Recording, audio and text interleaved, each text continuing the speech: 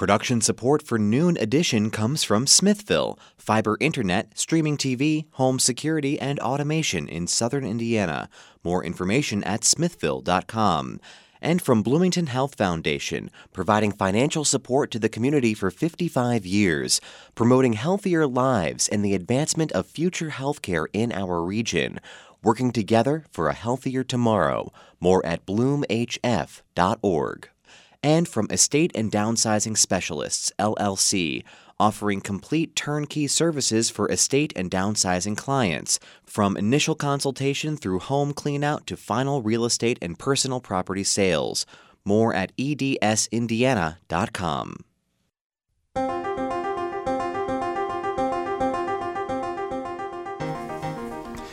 Welcome to Noon Edition on WFIU. I'm your host, Bob Zaltsberg, along with co-host Sarah Whitmire, and we're pre-recording our show today to air just before Christmas. So we have three guests who are joining us, and we're going to be talking about the year 2022 and what's ahead in the year 2023.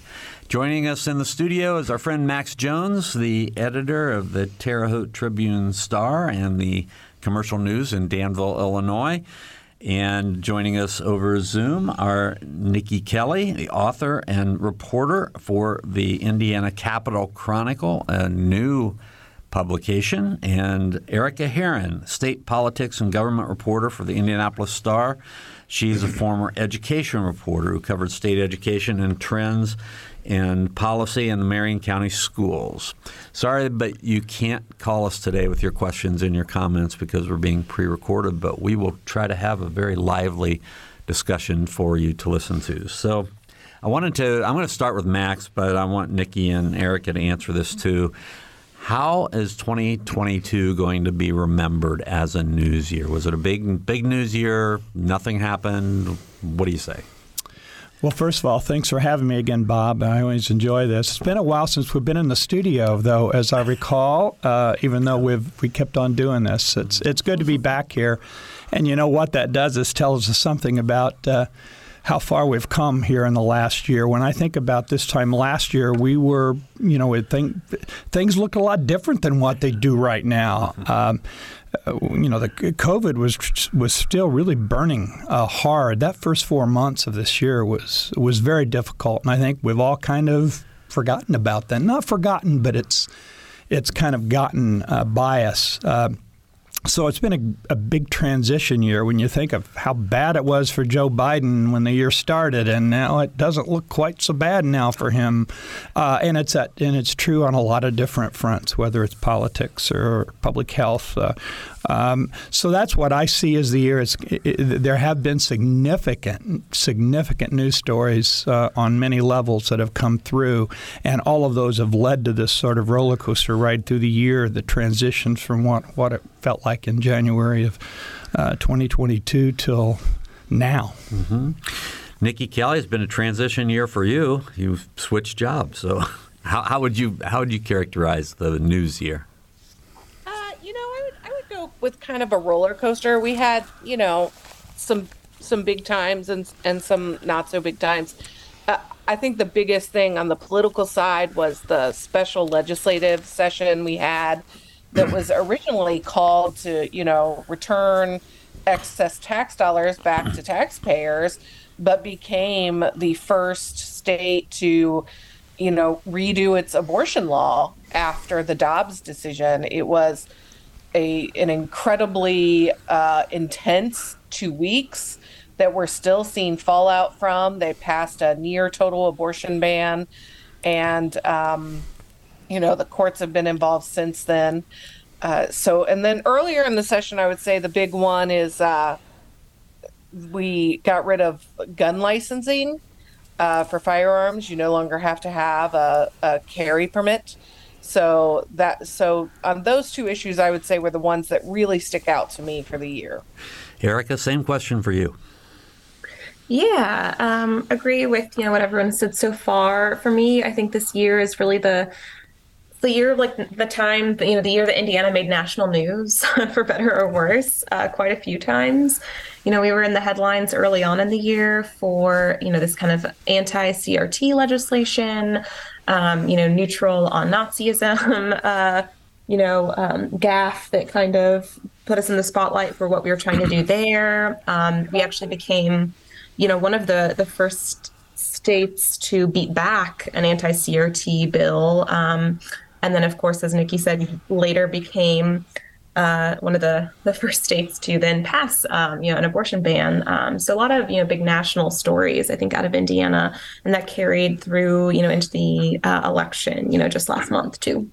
Well, Sarah's co-hosting today, and she gets to ask a lot of questions, but I'm going to ask her that same one. How do you think this year is going to come? I thought it was a wild year. But as you were talking about, Max, just COVID at the beginning of the year and just continuing to cover that and going up and down with different surges. And then certainly we had a primary in May and another election in November.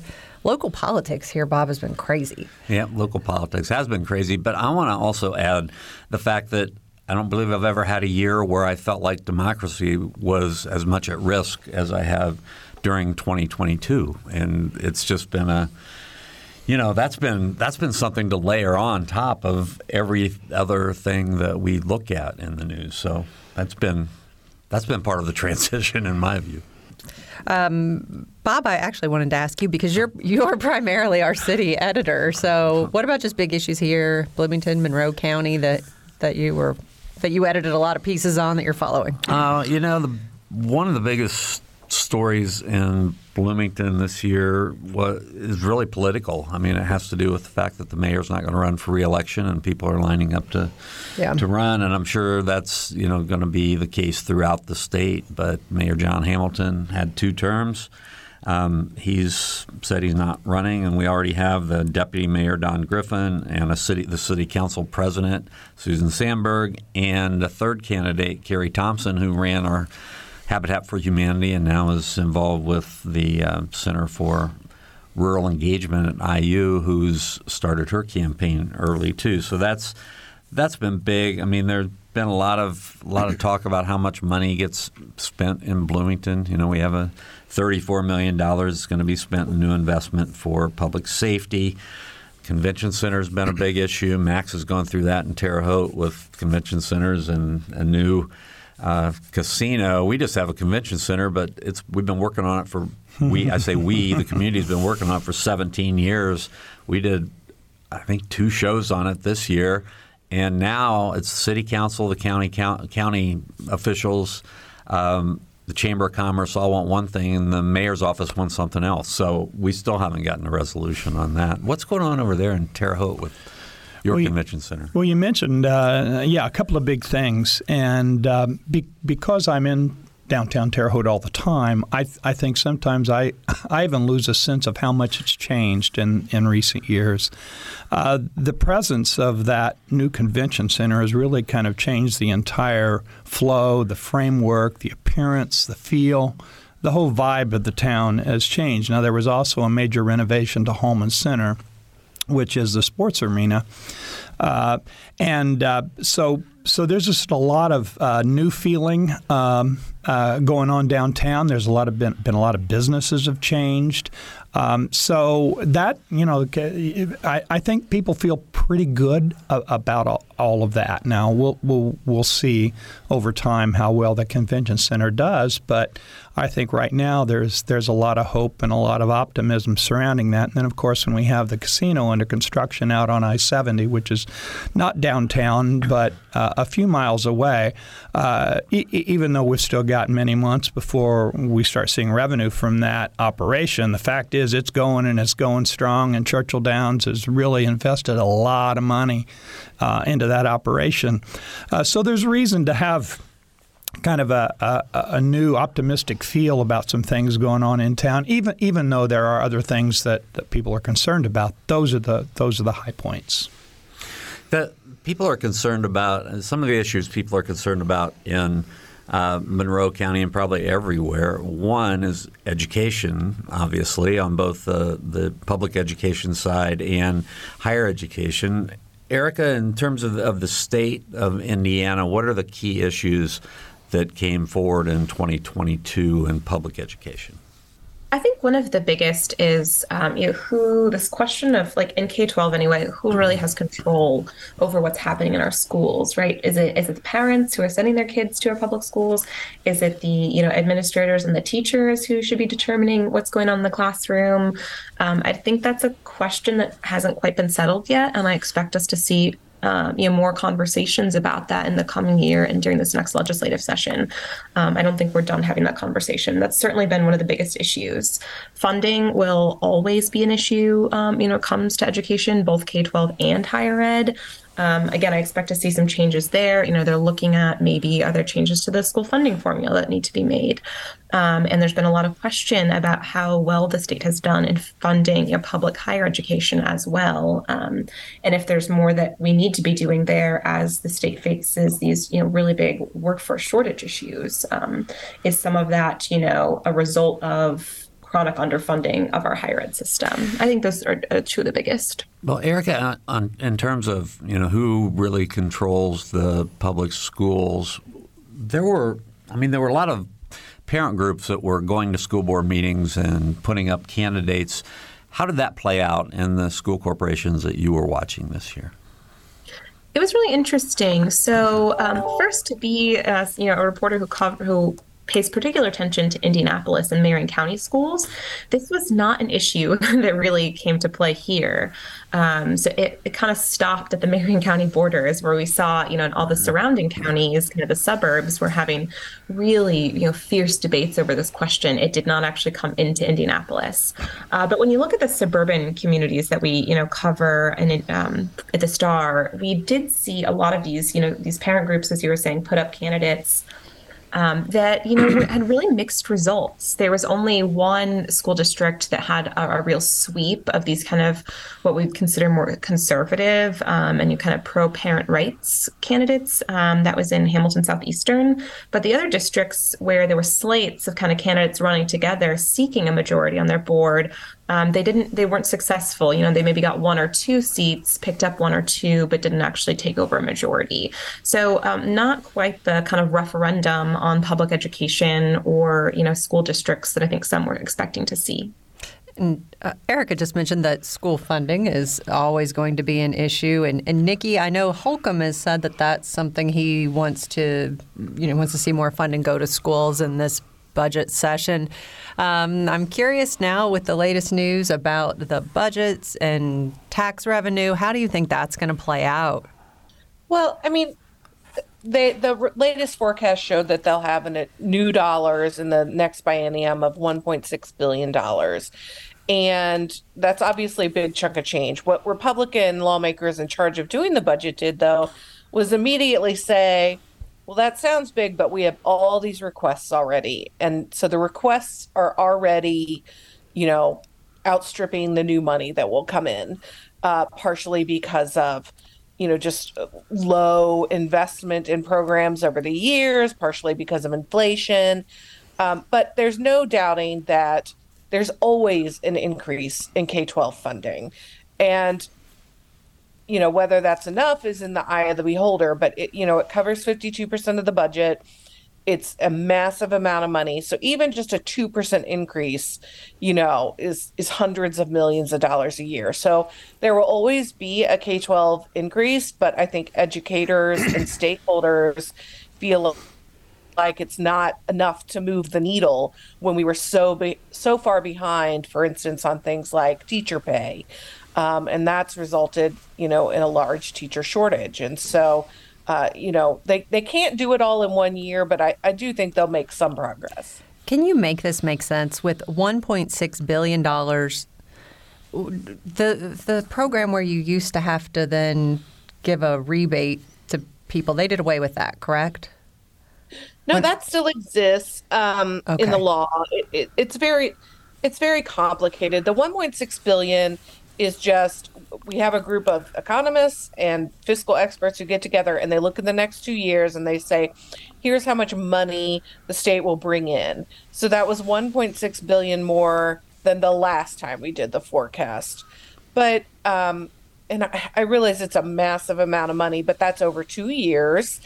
And also you have to remember things like, we have a $17 billion budget. So, when basic things like you have to provide Medicaid to people, you have to provide basic education funding, that doesn't go as far as you would think it would if you would kind of put it in the context of your own budget.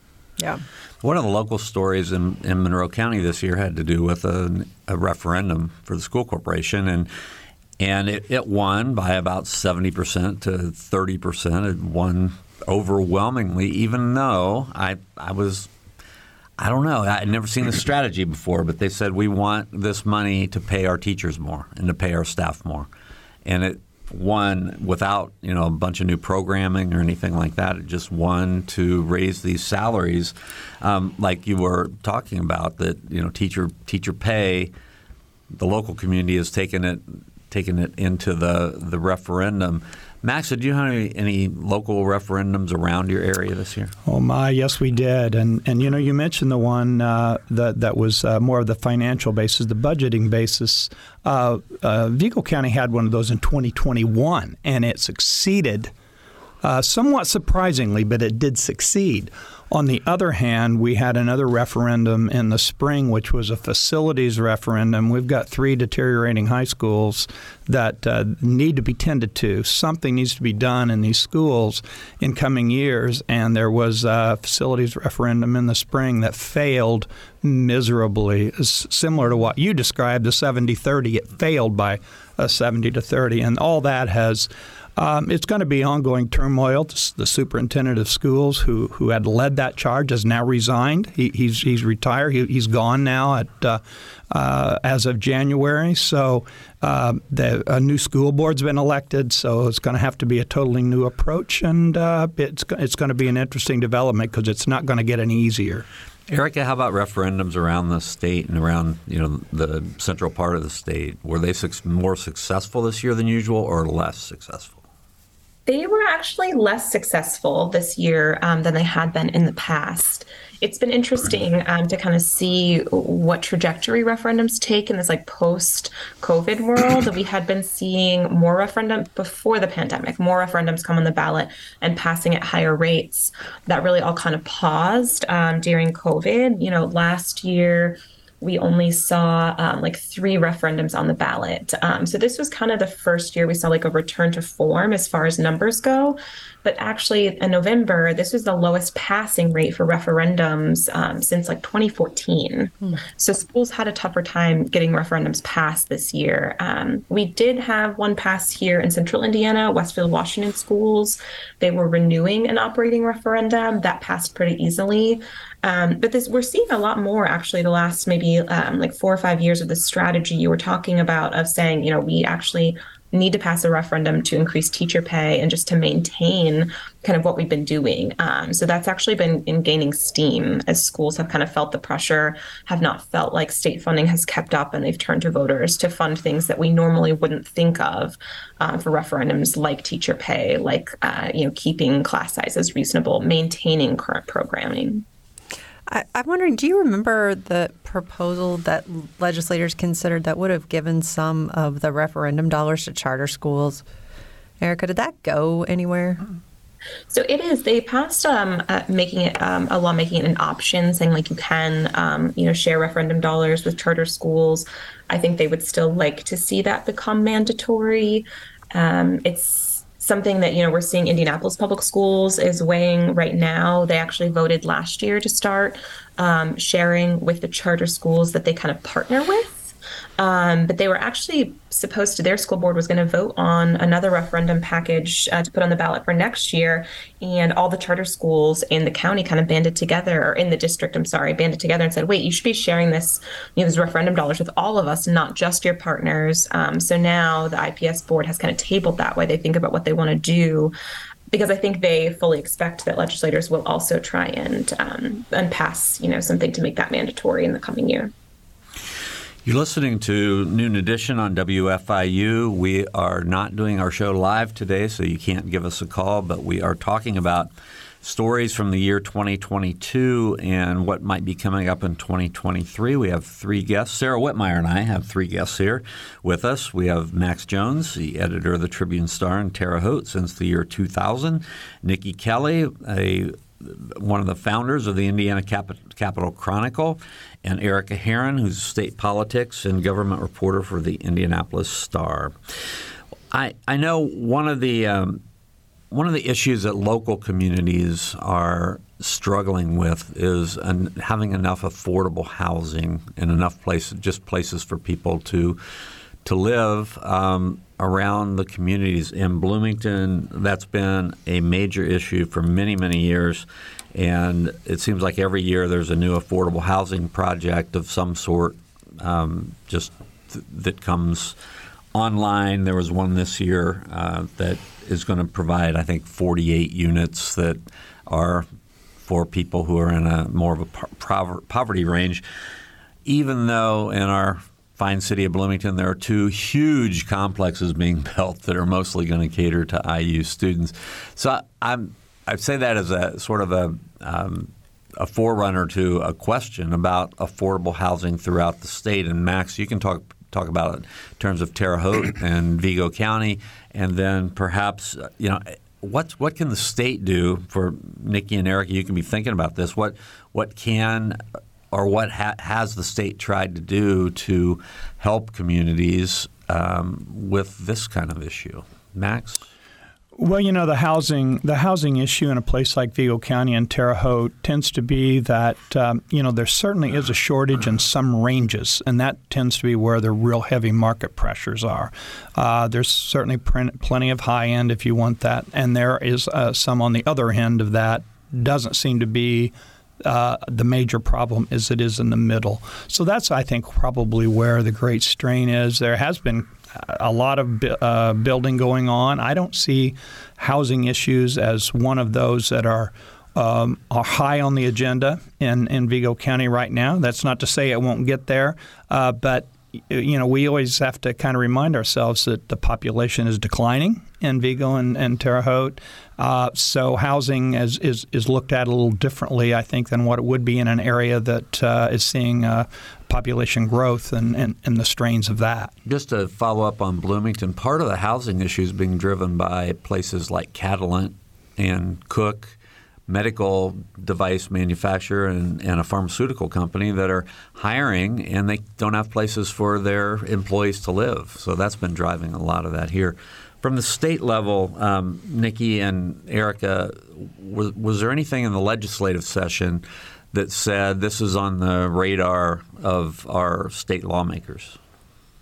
Absolutely. We had a housing task force, which had not only legislators, but other stakeholders, mayors, county commissioners, things like that, who met numerous times over the year. And while these sort of study committees usually are, a little bit phony, they don't really get a lot done, this one was very dedicated. They came out with like 16 recommendations for the session. Some of the ideas, for instance, had to do with whether there's a way for the state to do more covering of the infrastructure costs, like building out sewers or water lines. That often kicks up the cost of housing projects.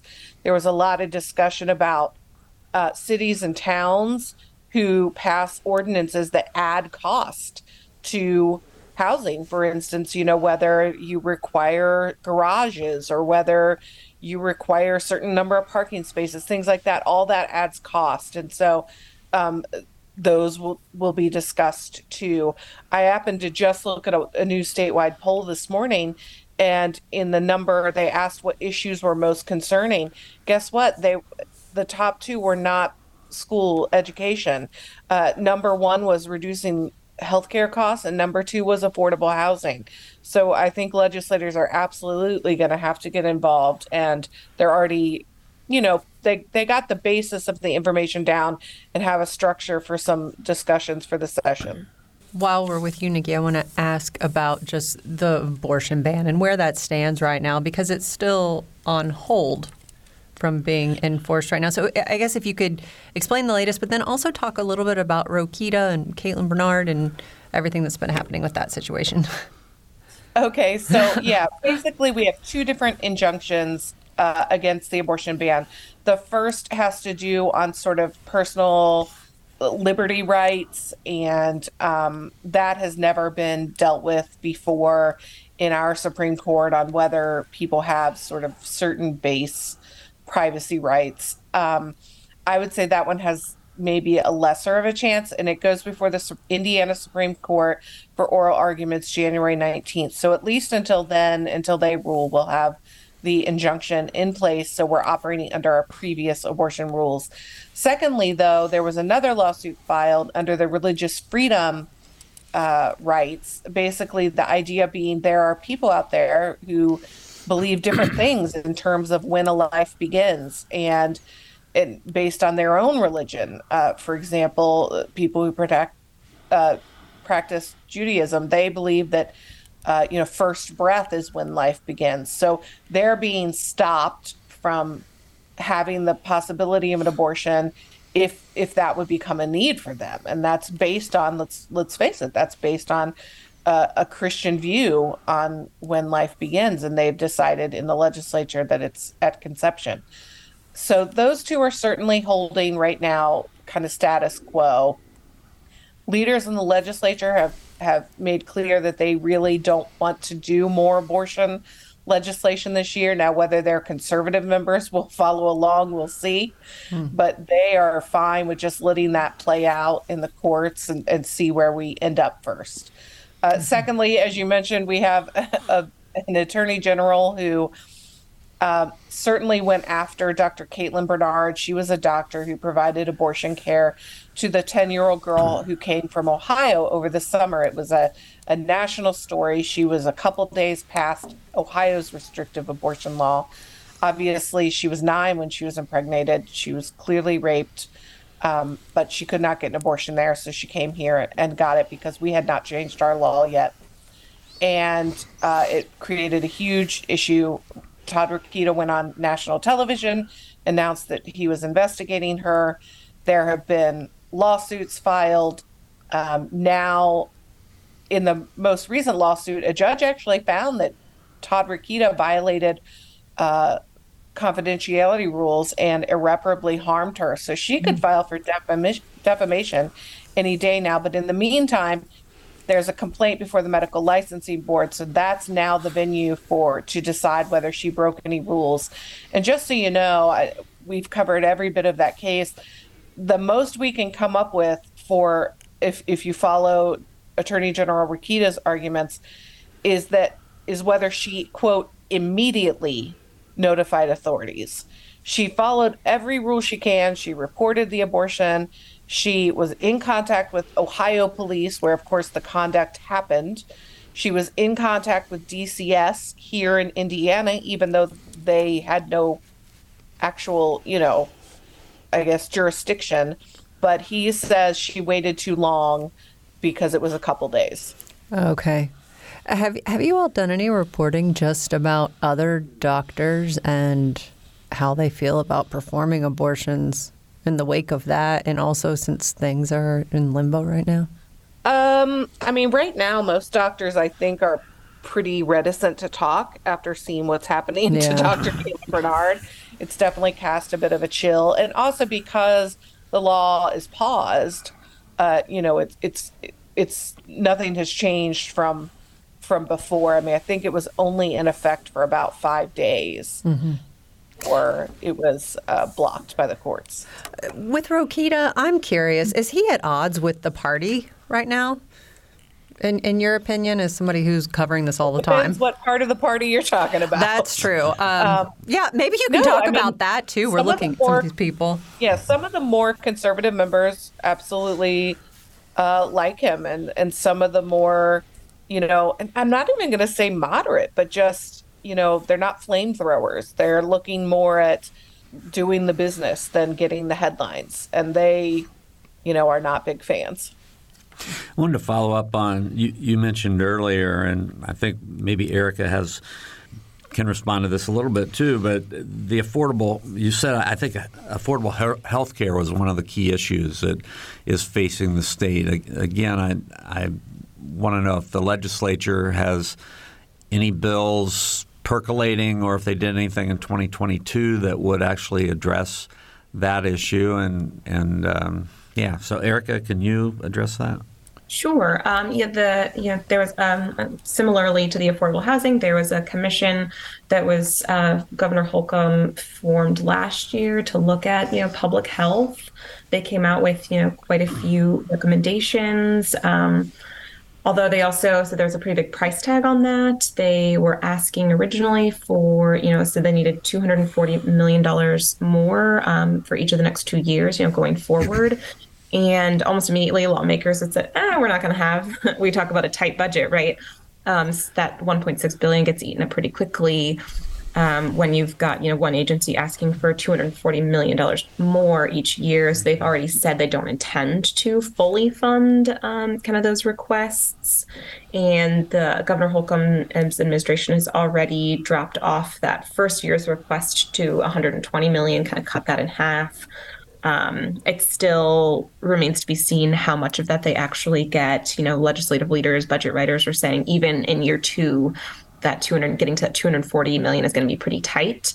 So I think they certainly intend to do something to address it, but how much and how far that goes, I think, is the big question.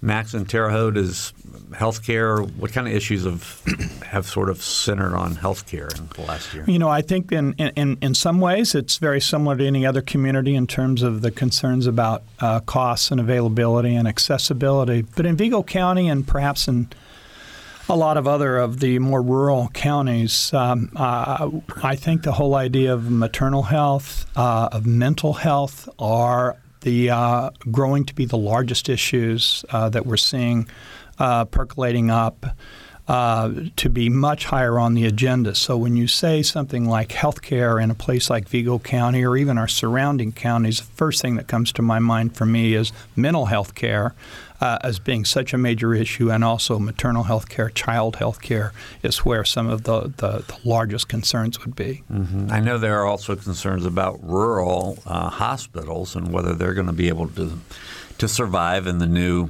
economic model that is hospitals. We have IU Health Bloomington Hospital was 1 year old about 3 weeks ago. Sarah and I had a chance to talk to the leaders from that hospital in South Central Indiana, our IU Health, and they've had a number of challenges in starting a new hospital and starting it when COVID was still going big. So I think with healthcare issues coming out of COVID, there's still obviously there's still concerns because we've got the triple-demic now of COVID, influenza, and what's the other one? RSV. Yeah, is your hospital overwhelmed, Max? It's had its moments, most definitely. Right now, there is some strain, but it kind of goes in waves. Mm-hmm. I don't want to attach mental health and the gun issue. I don't want to tether them together, but it does bring up the idea of we've talked about the gun licensing. How there is no gun licensing anymore in the state. I think Nikki mentioned that early in the program.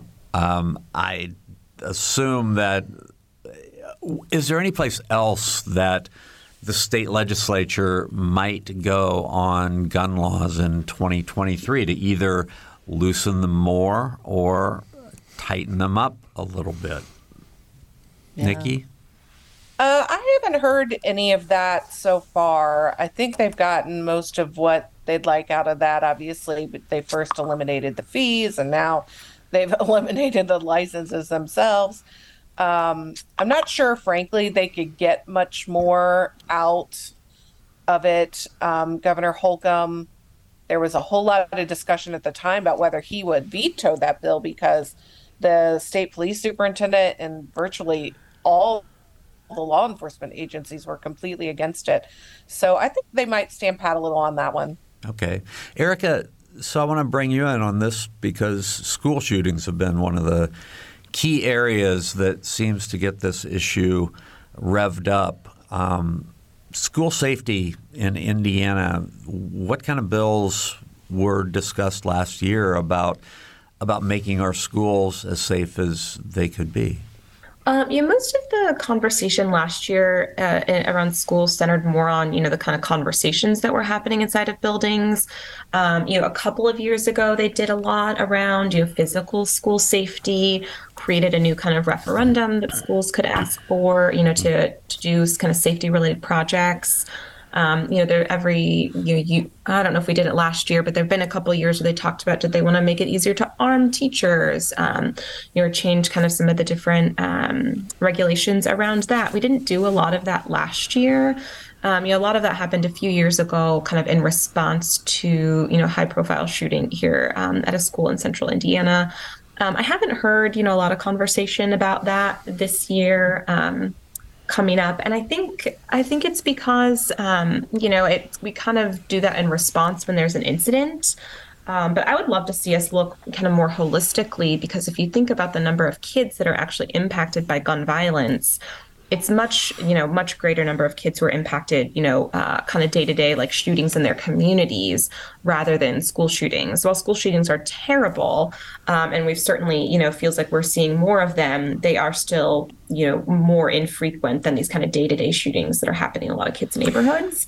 And I think that's probably a more, impacting more kids anyway than the school shootings that happen in a classroom. Well, I've made this link between mental health and these school shootings, and what they do to, I guess, just to the mental and emotional well-being of students. But correct me if I'm wrong, but hasn't that been an issue with some parents as well? That teachers or that more money for and teaching mental and emotional health and support for students is maybe not the direction that a group of parents wants Indiana schools to go?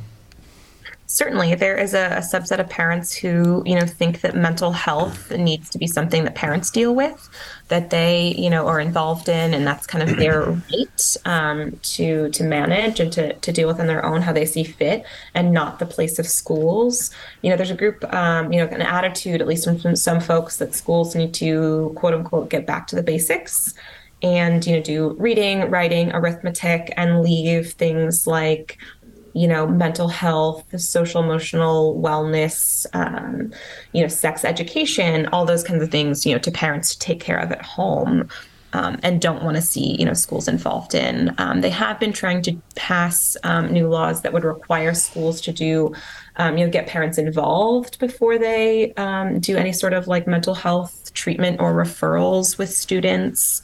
Some people think that that's right, and parents have the right to know. Other people are concerned that, what if that trauma is coming from the home and the parents don't want to get them help? Where does that leave a kid kind of caught in the middle? I do think we'll continue to see conversations about that. Okay. Can you talk about here in MCCSC, Bob? I know last week's school board meeting, a lot of parents showed up to talk about it because we've had a couple incidents recently of guns in schools.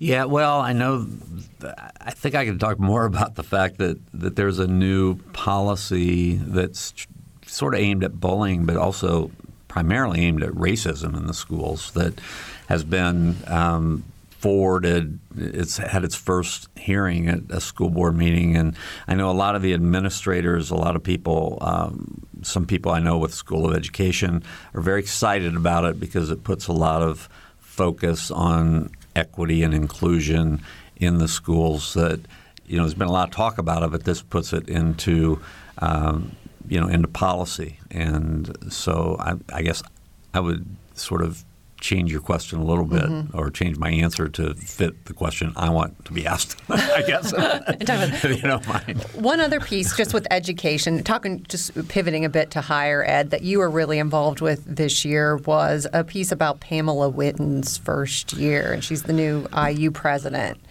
And she was a guest on our show. She was a guest on our show, and she was a great guest. She talked about everything that we wanted her to talk about. I think there are, she's different from Michael McRobbie. There is no question that she is a totally different kind of president. She talks about being focused on students. What university president isn't focused to some degree on students, but she lives it every day, and she really keeps the focus on the students. And I think some of the faculty maybe are not happy that the focus isn't as much on, what they do. That's probably a harsh thing for me to say, or harsh way for me to put it. But I know, there've been some bumps in the road along the way. She's made a lot of changes in the administration, people changes. It's very early in her time here, though, to say too much about her. I don't think she has had a bad start at all, but I do think that there's been some rocky times. Particularly, I can say specifically, there was a story that we did a follow-up on the story, but it was by a law professor that talked about even how she got hired and was questioning the hiring process. So it's not been smooth. You look at Purdue where they had Mitch Fest. I don't believe that. Don't believe that IU would be having. I couldn't imagine having a Michael Fest when Michael retired. Different kind of presidency, but. Along with that, can you just talk briefly about grad workers, because that has been a huge story this year. Yeah, the grad workers want to have a union, and the university does not want the grad workers to have a union. They want the grad workers to be happy.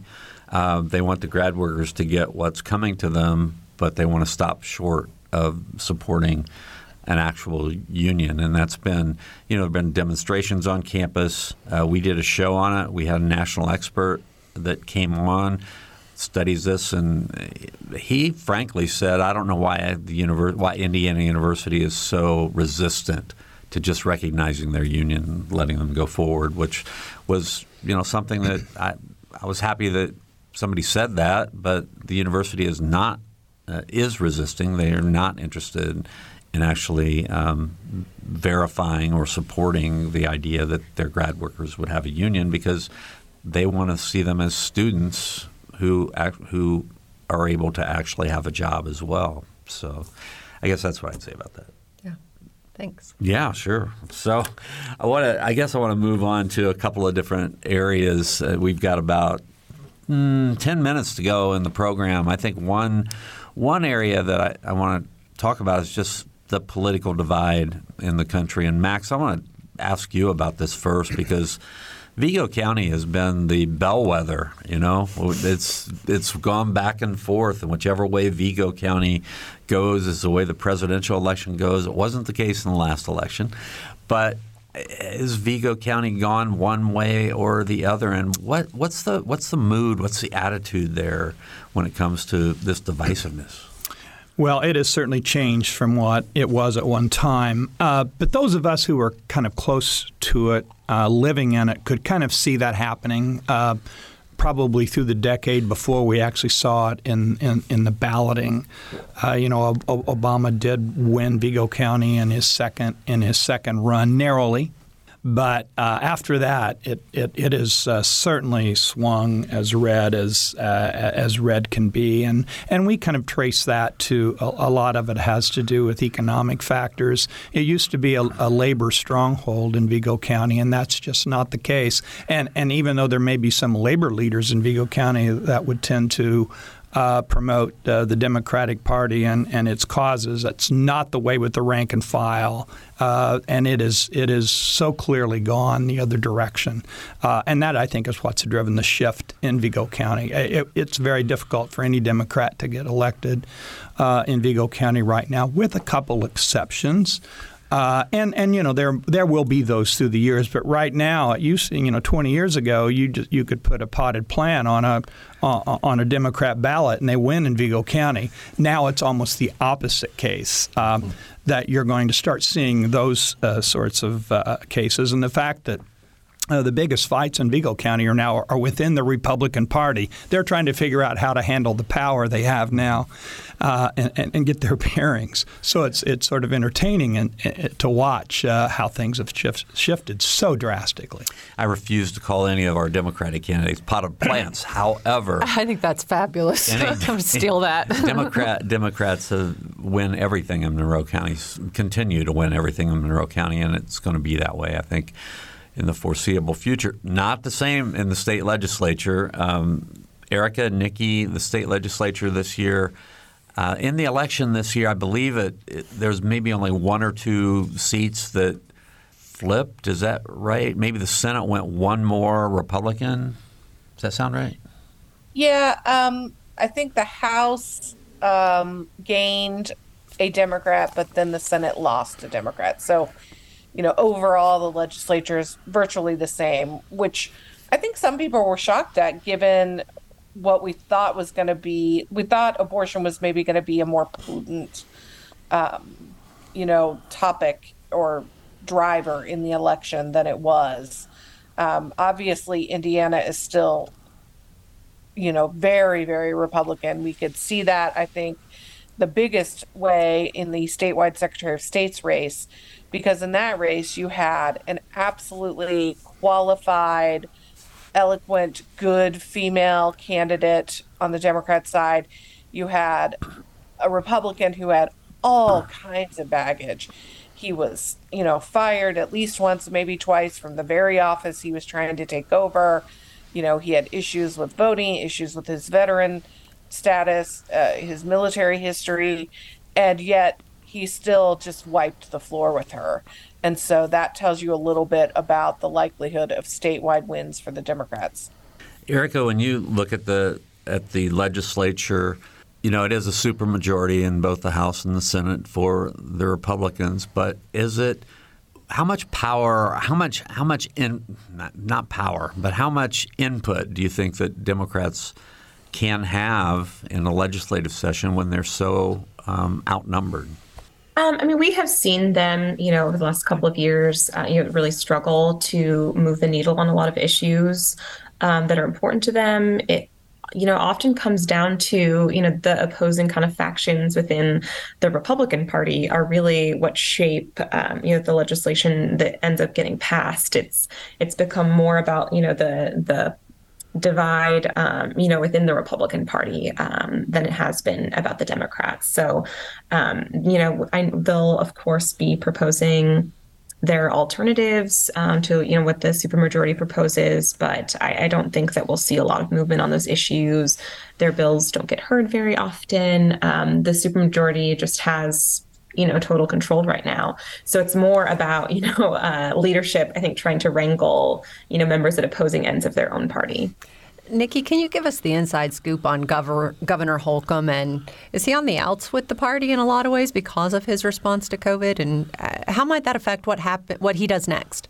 I think there is a certain faction of the Republican Party that maybe leans a little more libertarian, that are still pretty mad at him over COVID. But let's not kid ourselves. He's still a very popular guy. Every poll I see, he's very popular. Maybe he's lost a few points here and there.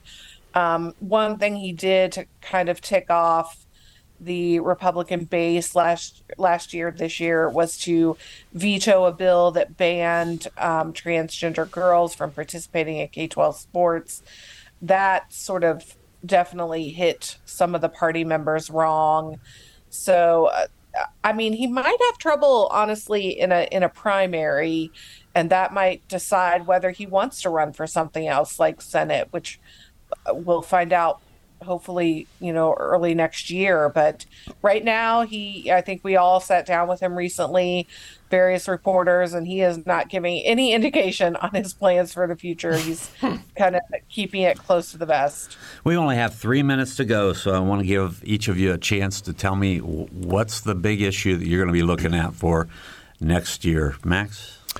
Well, certainly we've got a municipal election coming up. I don't anticipate that that's going to be a huge story. I think we all expect our mayor, Duke Bennett, to run for a fifth term. And if he does so, I would think that he should have a pretty clear shot at winning that term. So to me, I think the biggest story that we'll be following is what's happening in higher education at Indiana State University.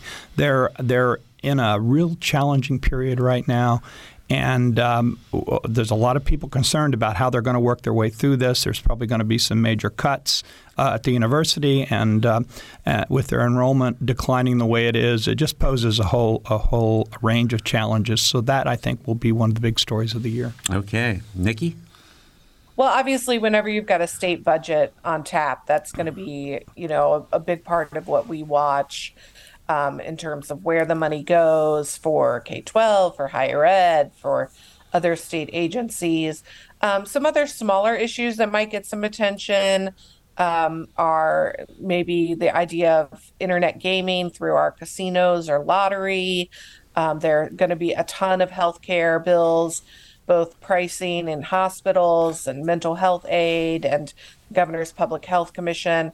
And then the whole worker shortage idea and how the Republicans in the House are talking about wanting to, quote, reinvent high school so that the kids are more ready for jobs in case they don't want to go to further education. So that would be a big one to watch.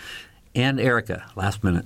Yeah, I'm also going to be watching what happens with this worker shortage issue. And really, I'm curious to see if leadership at the State House can kind of keep on message and keep their members focused on solving some of these, quality of place, quality of life, affordable housing, all of these kind of raft of issues that are connected to solving our workforce shortage, or if we get kind of bogged down in some more of these social issues and the kind of culture war issues again this session. All right. We really haven't talked about inflation this hour. And, the one story that I thought 3 or 4 years ago was going to be the story of the decade was climate change and dealing with that issue. We haven't really gotten to that either, but we are out of time.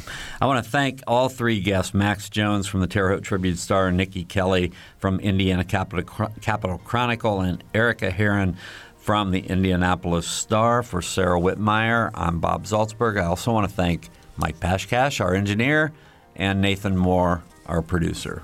Happy holidays.